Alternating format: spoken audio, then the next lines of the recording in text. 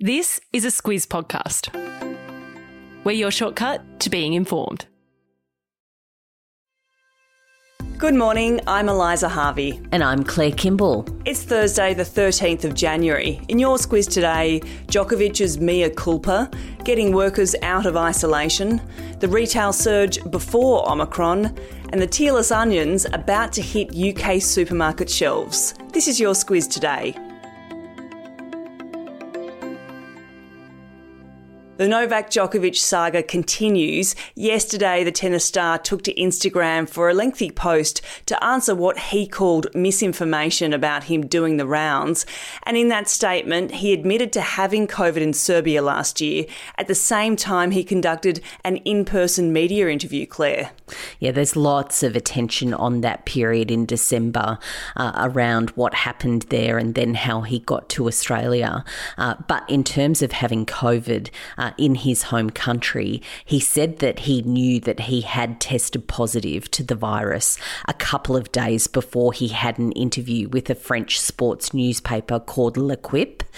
He said that he felt obliged to keep that commitment, and he now says that that was an error of judgment. There have been plenty of people who have said that Djokovic has done the wrong thing when it came to attending that interview, and that includes the Serbian Prime Minister, who said that it would be a very clear breach of the rules if he was out in public after he had a positive COVID test. Yes, and in that post he also wrote that we are living in challenging times in a global pandemic and that sometimes mistakes occur. And of course all of this will be weighed up by the Immigration Minister Alex Hawke, who is still considering whether to cancel Djokovic's visa. Yeah, and one of the things that Hawke and his team are looking over are more documents that have been provided. Of course, we talked yesterday about his travel declaration being filled in incorrectly and that he had said that he had not travelled in the couple of weeks before coming to Australia. Djokovic says that it was a form that was filled out by one of his team, that they weren't trying to mislead authorities, and again it was just another error. But what Alex Hawke and immigration officials will be doing is looking over all of those documents as they assess whether Hawke will use his ministerial discretion to deport Djokovic. And if he does deport Djokovic, that will mean that the tennis star won't be able to return to Australia for 3 years. And the big question mark is how Djokovic might be received if he indeed does stay in Australia and is allowed to play at the Australian Open, which starts on Monday. One of the biggest challenges right now is the volume of workers who are isolating in Australia, Claire, and the supply chain problems leaving supermarket shelves bare and forcing some retailers to close. And now the government has asked a committee of Australia's top doctors to provide advice on which workers could be exempt from those isolation rules. Yep, time to dust out our health acronyms. The AHPPC has been considering these things. That's the Australian Health Protection Principal Committee. It's chaired by the Chief Medical Officer from the Commonwealth Government, and it's also then made up of those state and territory chief health officers. Its primary focus is on providing health advice and managing health emergencies, so it's been convening a bit of late.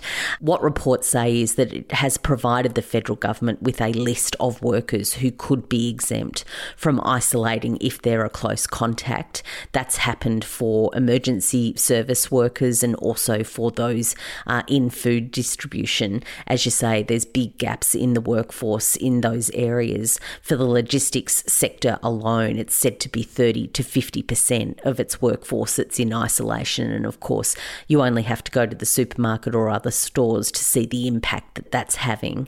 It's one of the things to expand that list that's going to be discussed at National Cabinet today. Yes, and on all things COVID, the World Health Organization says that despite the rapid spread of Omicron, it's too soon to refer to it as an endemic. Speaking of that, Claire, we've taken a deep dive into Omicron on Shortcuts this week, including what we can expect from the virus this year, about what a new normal means when it comes to COVID. I'll put a link to our shortcut in today's episode notes. And I'm going to put a spoiler in here, Claire. I asked you about when this would all be over, but you didn't have an end date for me, which was very disappointing because I've come to rely on you as the oracle. Yeah, sorry about that. Now, Claire, the economy was really gearing up in November last year. People had cash, they wanted to spend it, and then Omicron arrived. We learned this week that retail sales reached a record $33 billion in November. That was up an impressive 7.3% on October. And then, as you say, Omicron came, so we'll need to wait a few weeks until we see the impact in December and into January this month. What the Bureau of Stats also said yesterday is that in November, there was an incredibly high number of jobs that were advertised, almost 400,000 in November. That is a really big jump on the months before, of course, when we were in lockdown and things like cafes and restaurants and retail stores weren't open, so there weren't a lot of jobs going around. But all it shows is that in November we were really revving up, and it seems that momentum has been stopped. And overseas, the World Bank has delivered a sobering assessment of what growth might look like in 2022. Basically, it's going to slow because COVID is still a thing this year. We've got an update on Prince Andrew this morning, Claire, who will face a civil legal suit over sexual assault allegations after a ruling from a New York judge this morning. So Virginia Giuffre, she is the woman at the centre of this civil suit. She has claimed that Prince Andrew's actually assaulted her in 2001 when she was a teenager. Those are claims that Andrew denies. What's happened is that his legal team argued that the case should be thrown out because she signed a deal with Jeffrey Epstein, that convicted sex offender, in 2009 that exempted him and any of his friends from any sort of prosecution. That has been overturned, as you say, by that New York judge. And his accuser, Virginia Giuffre, who's now an Australian resident, she's welcomed the judgment in New York and says she's pleased the case will go ahead. And speaking of Buckingham Palace, Claire, earlier this week we covered a story about the Queen's upcoming Platinum Jubilee, which will mark 70 years on the throne. But that hasn't stopped the Australian Republican movement from launching its new preferred model for appointing an Australian head of state. Take us through it, Claire. Chairman Peter Fitzsimons launched this yesterday. It's called the Australian Choice Model. What it involves is each state and territory nominating someone and the federal government also chucking in 3 names into the hat. That list will then be put to the people in a vote, and the winner would score a 5-year term and basically the workload of the current Governor-General. But monarchists say that it's just another way to put more power into the hands of politicians because ultimately they control the list of options.